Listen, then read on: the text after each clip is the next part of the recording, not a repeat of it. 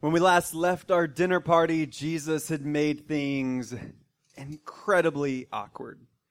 If you weren't here last week, we were looking at Luke chapter 11, where Jesus was invited into the home of a Pharisee, of one of the religious leaders, to have dinner. And before dinner, Jesus didn't go through the process of the ceremonial washing, and one of the Pharisees was very appalled.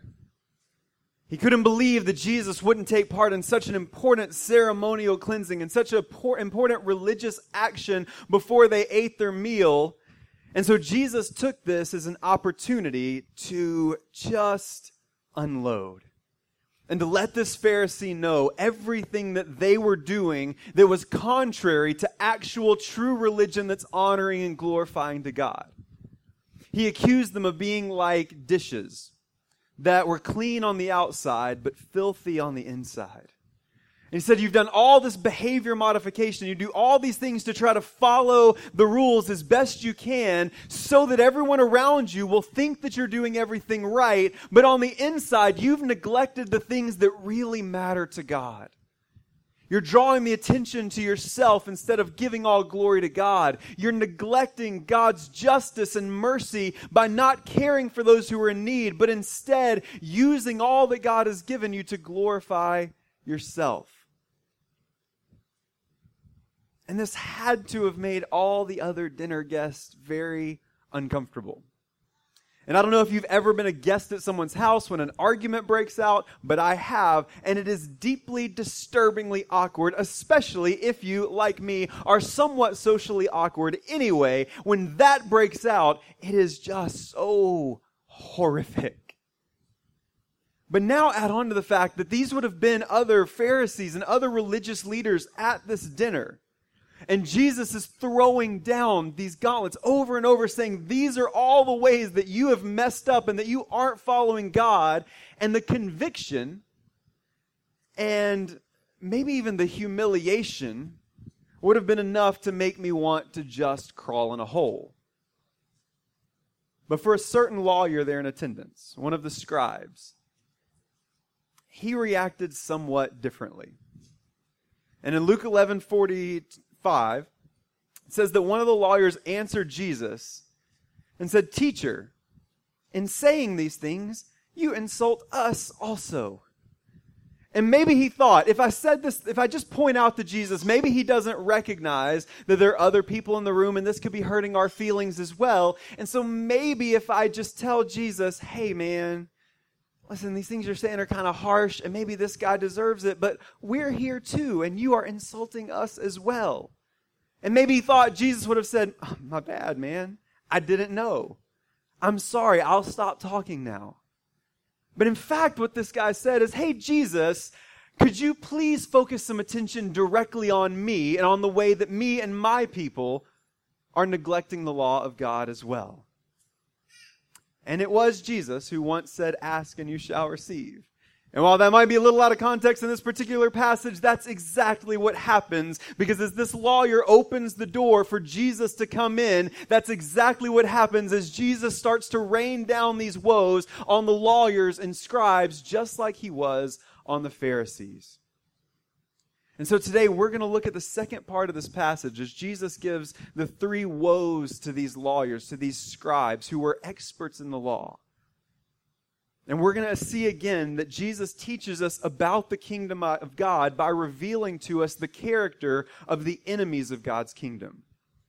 And then we're going to contrast what Jesus says about these lawyers and how they were treating other people and how they were keeping other people from coming into the kingdom. We're going to contrast that with a parable in Luke chapter 14. When Jesus tells us what it looks like when the servants of the kingdom, when the people of God go out and do the work they're called to do by taking the kingdom into the streets and making the kingdom more accessible to those who would come, not less. And so as we recognize the character of the enemies of the kingdom today, we need to learn how to conduct ourselves as ambassadors or servants of the kingdom when we go out to share the gospel message. But we're going to begin today in Luke chapter 11, verses 45 through 52. And it says, one of the lawyers answered him, Teacher, in saying these things, you insult us also.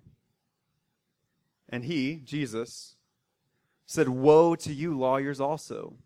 For you load people with burdens hard to bear, and you yourselves do not touch the burdens with one of your fingers. Woe to you! For you build the tombs of the prophets whom your fathers killed. So you are witnesses, and you consent to the deed of your fathers, for they killed them, and you will build their tombs.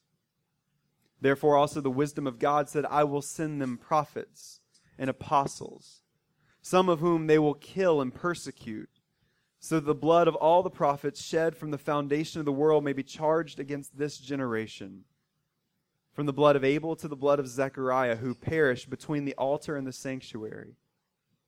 Yes, I tell you, it will be required of this generation. Woe to you, lawyers, for you have taken away the key of knowledge. You did not enter yourselves, and you hindered those who were entering. May God add His blessing and His favor to the reading of His word. Thanks be to God for His word. Let's pray. Father God, we thank you, as we do always, for your word. God, we thank you that you speak to us and that you love us and that you care for us. And God, we thank you for this very unique passage. As Jesus calls out people who claim to be religious but neglected the important things of the law, neglected to care for those who were in need.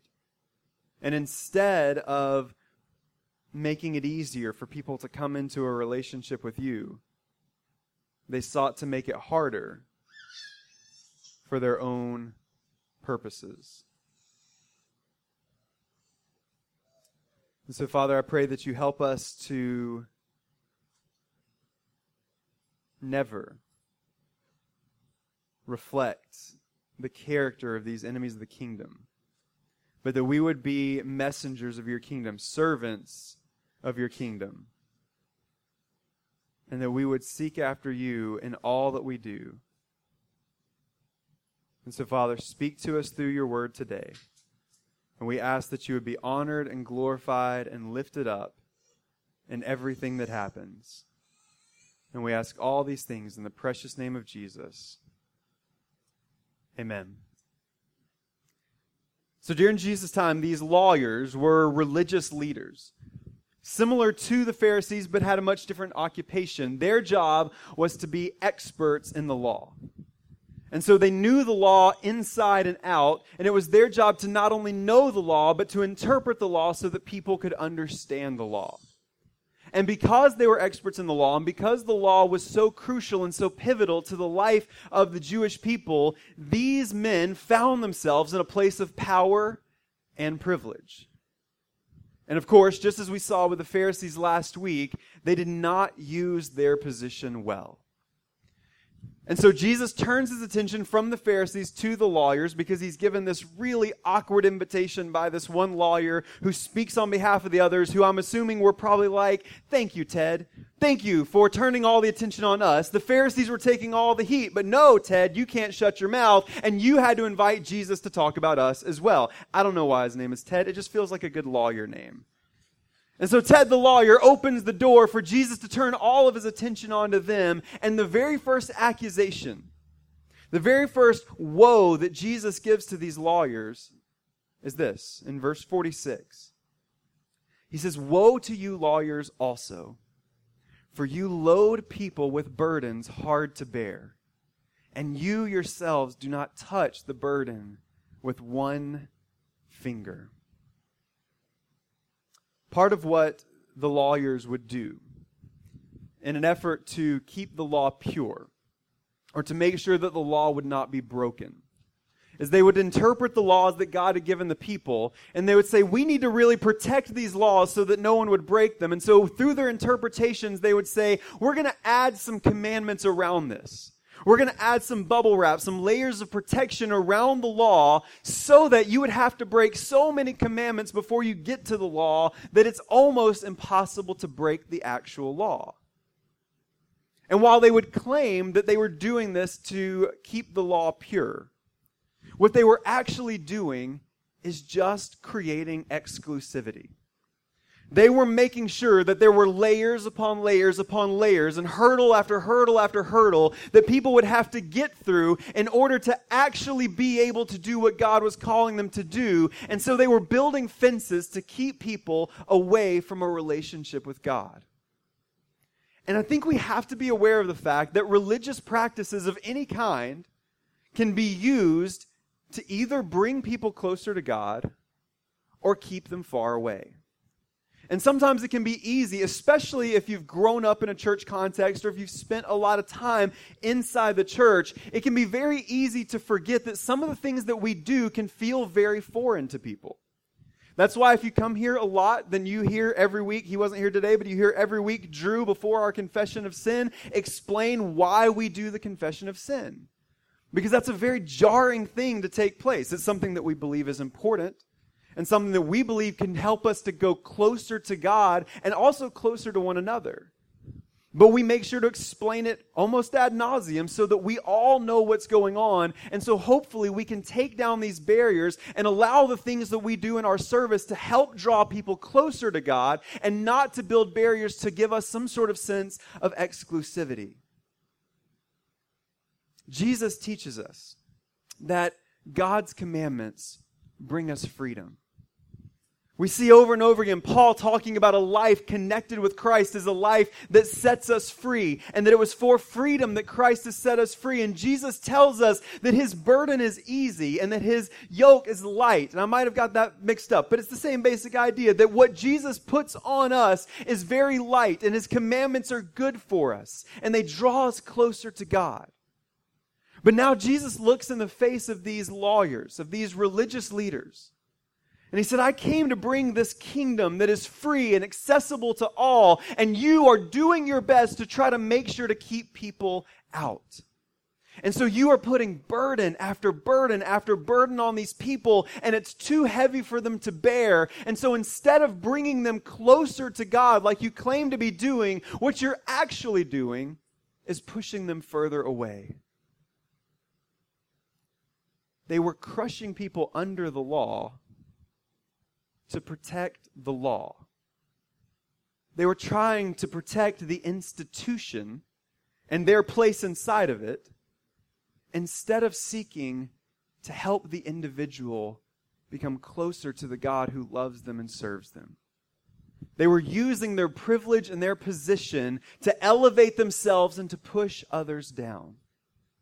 And what's even more amazing is that Jesus, as that verse continues, says that it's a burden that they put on the people, but they themselves didn't touch that burden with one finger.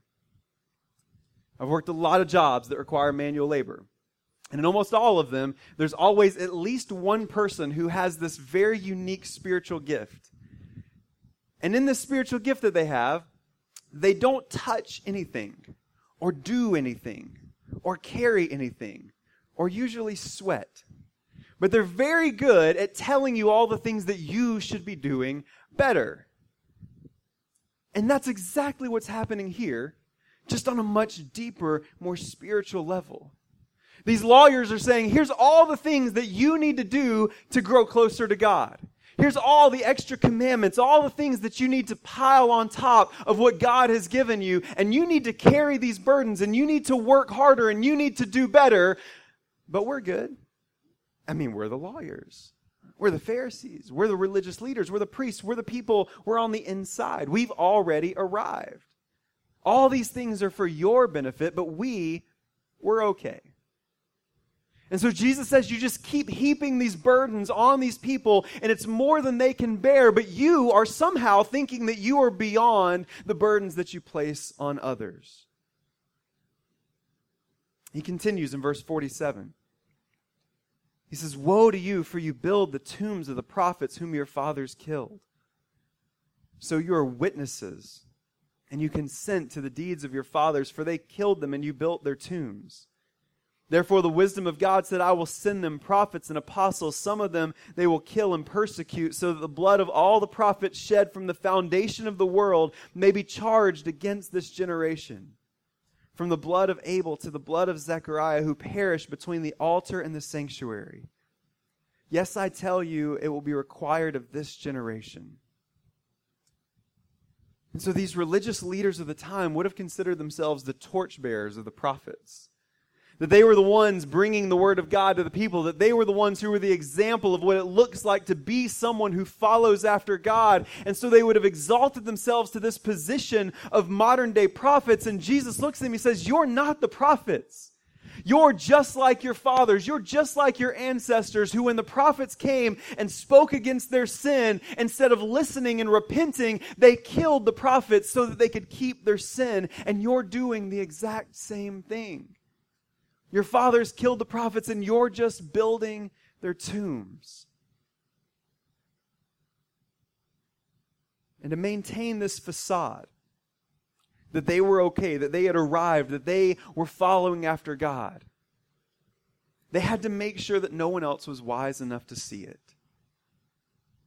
And then this final woe, Jesus says, "Woe to you lawyers, for you've taken away the key of knowledge. You did not enter yourselves, and you hindered those who were entering." And this passage sounds a lot like a warning that Hosea gave. In Hosea chapter 4, verse 6. As Hosea, this prophet who is speaking to Israel because of their sin, he looks at the people, and in verse 5 and 6 of chapter 4, he says, "You shall stumble by day. The prophet shall also stumble with you by night, and I will destroy your mother. My people are destroyed for lack of knowledge. Because you have rejected knowledge, I reject you from being a priest to me."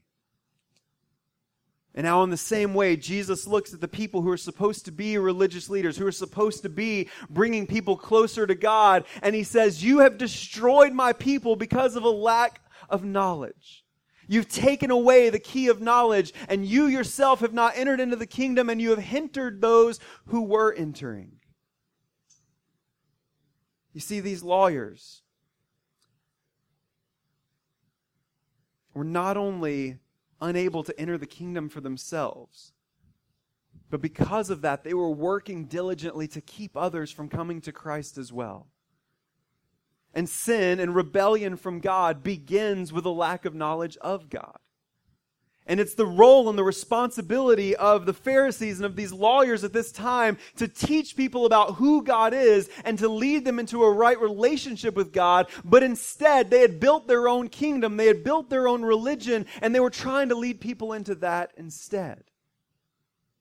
They knew of God, but they didn't know God.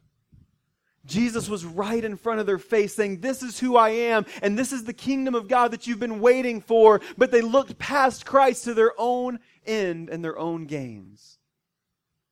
And instead of using their position to seek after true salvation, they used their position to rob others of it as well. But it's easy to see how this happens.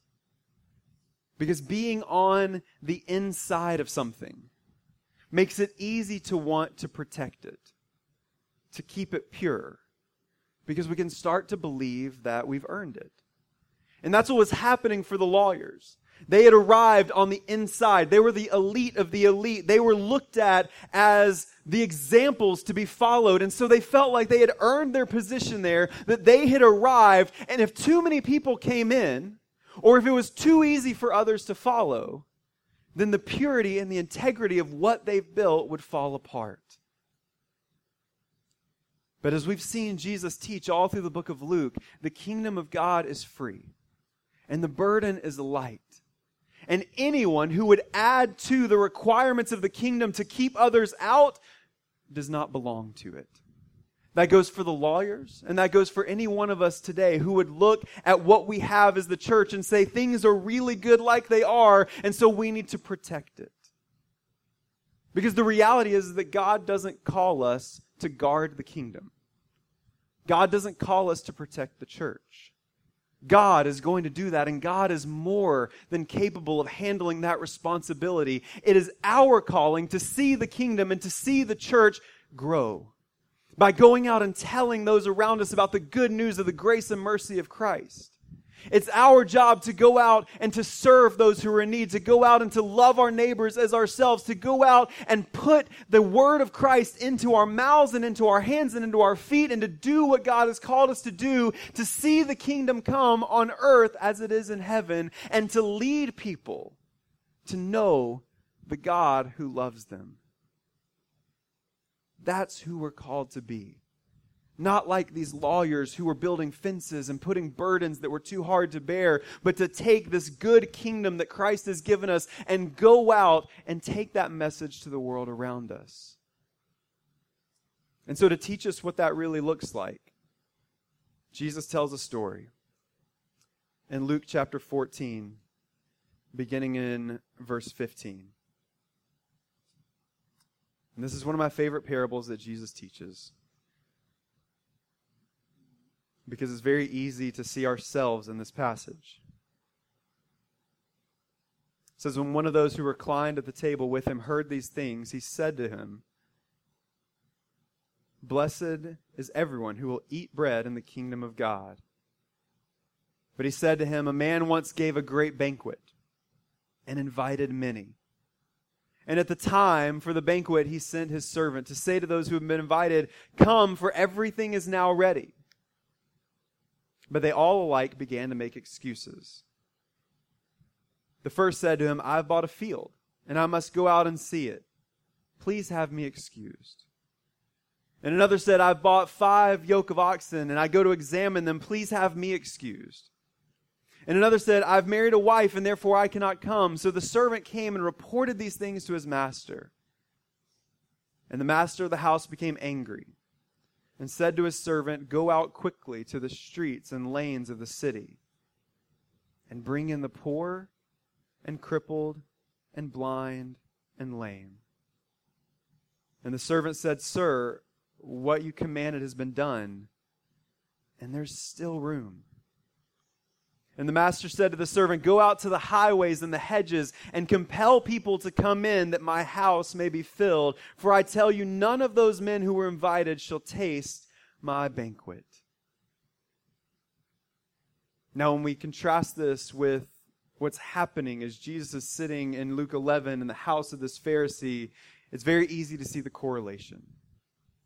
Because in this story, like Jesus' ministry, the obvious choice had no interest in the invitation into the kingdom. Jesus comes and he teaches about the kingdom, and these Pharisees and these scribes and lawyers, they hear Jesus teaching about the kingdom, and they say, "Listen, it's nice everything that you're saying, but I've got my own thing going on, and so I don't need what you came to bring." And so instead, the master goes to his servant with a very strange invitation. Because he says, the wedding it's going to happen. The banquet is going to happen. But we need some guests. And so I want you to go out into the unexpected places. I want you to go out into the streets and into the alleyways, and I want you to find the poor and the oppressed and the crippled and the sick and the broken, and I want you to invite them in to come and be a part of this great banquet like something they would have never experienced before. And so in verse 21, that's exactly what the servant does. He goes out into the streets and he finds the people who have been overlooked their entire lives, and he calls in the unworthy and the unqualified, and because of the invitation, the master makes them worthy and qualified to come into the banquet. And the servant looks around and he says, "I did exactly what you said. All the people from the streets, they're here now. All the people who were poor and broken, they are at your banquet. But there's still room." And the master says, "Good. Go further. Go beyond the streets and the lanes. Go outside the city to the people who have been rejected and outcast. Go and find them where they are and bring them in, because I have plenty of room, because none of these obvious choices are going to get to taste anything from my banquet." In Matthew 22, Jesus tells a similar parable about a wedding feast. But in this particular story, Jesus is even a little more intense. Because in this story, the people reject the invitation to come. But not only that, but they seize his servants and treat them shamefully and kill them. Which again sounds a lot like the accusation Jesus makes about the lawyers and their ancestors who took the prophets and the apostles, who brought the message of the truth of God to the people, and they had them put to death. And in verse 7 of Matthew 22, in this wedding feast parable, Jesus says that the king was angry, and he sent his troops and destroyed those murderers and burned their city. And so we see here, for the enemies of God, the penalty of rejecting the kingdom is a lot more than just not getting in. But then for those who would come, the reward is so much better than anything that could be imagined. And I love the wording here in Matthew's parable as the new invitation goes out. In verse 9, he says, "Go therefore into the main roads and invite to the wedding feast as many as you find." And those servants went out to the road and gathered all whom they found, listen to this, both bad and good. So the wedding hall was filled with guests. Again, we find that Christianity is the only faith, the only worldview, the only religion in the world that teaches us that bad people get to come into the reward of God. Because it's not about what we've done. It's not about who we are. It's not about the things that we've accomplished. It's not about whether you are a lawyer or a tax collector or a prostitute or anything in between. All that matters to come into the kingdom of God, according to the parable in Matthew, is that you have the right clothes. And the Bible tells us that when we trust in Christ, that He changes our clothes for us. Then when we find that salvation in Jesus, He takes off our old dirty rags that are covered in sin and shame and brokenness, and He wraps us in the righteousness of Christ. You don't have to be a part of a socially elite group. You don't have to be like the Pharisees who were clean on the outside. You just have to trust in the God who can purify you from the inside out. And when He wraps you in those clothes, He welcomes you from no matter where you've come from, no matter what you've done, whether good or bad. He says, if you know me and you know my Son, then you're welcomed in my house. And that's the beauty of the gospel. And if you're here and you've never trusted in Christ before, that's the invitation that we receive from God. That even though we were dead in our sins and trespasses, even though we have nothing good to offer God, even though we're clear all the way through the Bible that even if we wanted to and spent our entire lives trying to work hard enough to earn God's favor, we never could because our sin is just too great. Our clothes are just too dirty. But God so loved the world that He gave His only Son. And we're taught in Scripture that if we trust in Christ, if we believe in Christ and repent of our sins, then He comes and cleans us up on our behalf. That He makes what's dead inside of us alive. That He takes that sin and that shame and He cleans it by the blood of His Son, who was perfect in every way, who died on the cross for our sin and was raised again to give us the hope of new life. And we are promised that once we trust in Christ, that is a once and for all thing, and that God welcomes us into His kingdom. He welcomes us into His banquet, and that He loves us as His sons and daughters.